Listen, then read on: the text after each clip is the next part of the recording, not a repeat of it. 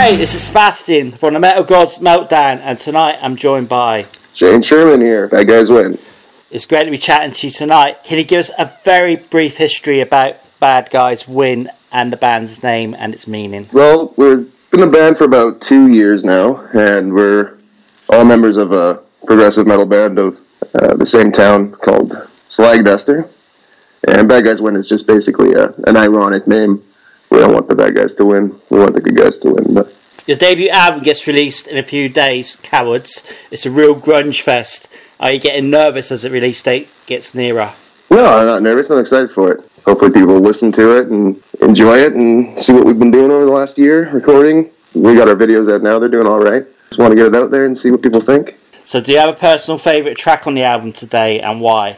I really like Needle Beach. I think that one's got a really good groove to it. Honey Bucket as well.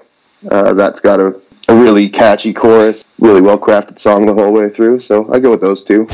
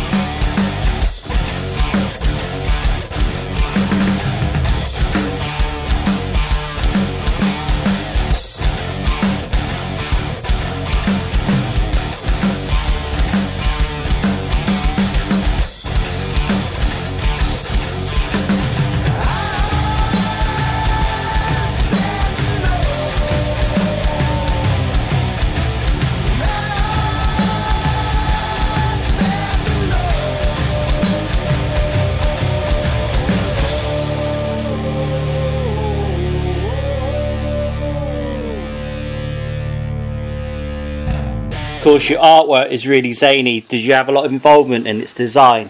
Yeah, I painted all the artwork. It's going to be featured through the physical copies, and it's also in the video, so any of our artwork is basically my creation, so right. That's a really personal touch to it.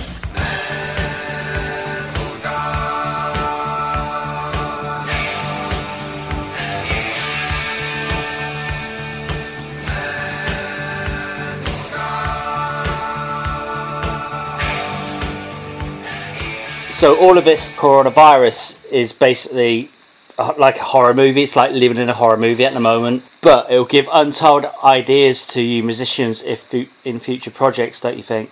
Yeah, sure it could. It's a good opportunity to write, that's for sure. So obviously can't have a release party. Are you going to be doing a webcast or something like that? I'm not sure what we're going to do. We'll probably, we're not going to be going on tour anytime soon. All of our plans for that kind of got wiped out. But We'll probably end up hosting something like maybe an acoustic set, or something that's doable from here that doesn't involve a lot of people being around. How do you think COVID-19 is going to affect the music industry in the long term? It's terrible right now. I mean, the long term, I'm not sure what's going to happen, but I can only imagine that there's going to be a demand once people can get out and go see shows again. They're going to want to, but the touring bands now that base their income on it, I'm sure a lot of them might fold. Plans and festivals have been cancelled left, right and centre. Was there anything you were specifically looking forward to that has now obviously been cancelled? I'm not sure if it's cancelled yet, but in BC there's a metal festival every year called Armstrong Metal Festival. It's in a small town. I go every year. My band's played a lot of times there, and it's a great... I met my wife there, actually. I got married there. But yeah, it'll be really sad to see that not happen this year. Can you remember your first ever performance with Bad Guys Win? Yeah, well, I don't think there's that many people watching it, but I think my mom was there. It was just a small show in our town, and our town's got about 3,000, 4,000 people. So, yeah, there was maybe 60 people there, and it was actually pretty exciting to, it was more friends and family, and showing them what we've been doing and the different direction we've been going in. It was a good time. Growing up, what bands influenced you and influence you today? Soundgarden's a giant one. Soundgarden, there's a band from Canada called Big Wreck that's just mind-blowing. They're probably my favorite band out there as far as rock and roll goes. Mother Earth, Alice in Chains, all that good 90s stuff. You've mentioned other bands. What's your other bands that you're in? We were in a band called Slagduster before, all three members of this band. We're still part of it. It's just kind of on the back burner. But yeah, it was a progressive metal band. Who do you think has influenced the world of rock and metal more than anyone else? Black Sabbath, I guess. That's a tough one, but they're kind of the archetype. So when you were growing up, what posters did you have on your bedroom wall? WWE posters on my wall. I didn't really have any rock posters. They're hard to get over here. If any of your songs from Cowards could go onto a soundtrack or film, TV series, which one would you choose and why? Probably go with August 8th, just because that's a really moody one. Could add some feeling to a movie or to a TV show, maybe in a sad part or a dark part. But that's probably the most emotional sounding song on the album. What song best describes the soundtrack of your life so far? Man, that's a tough question.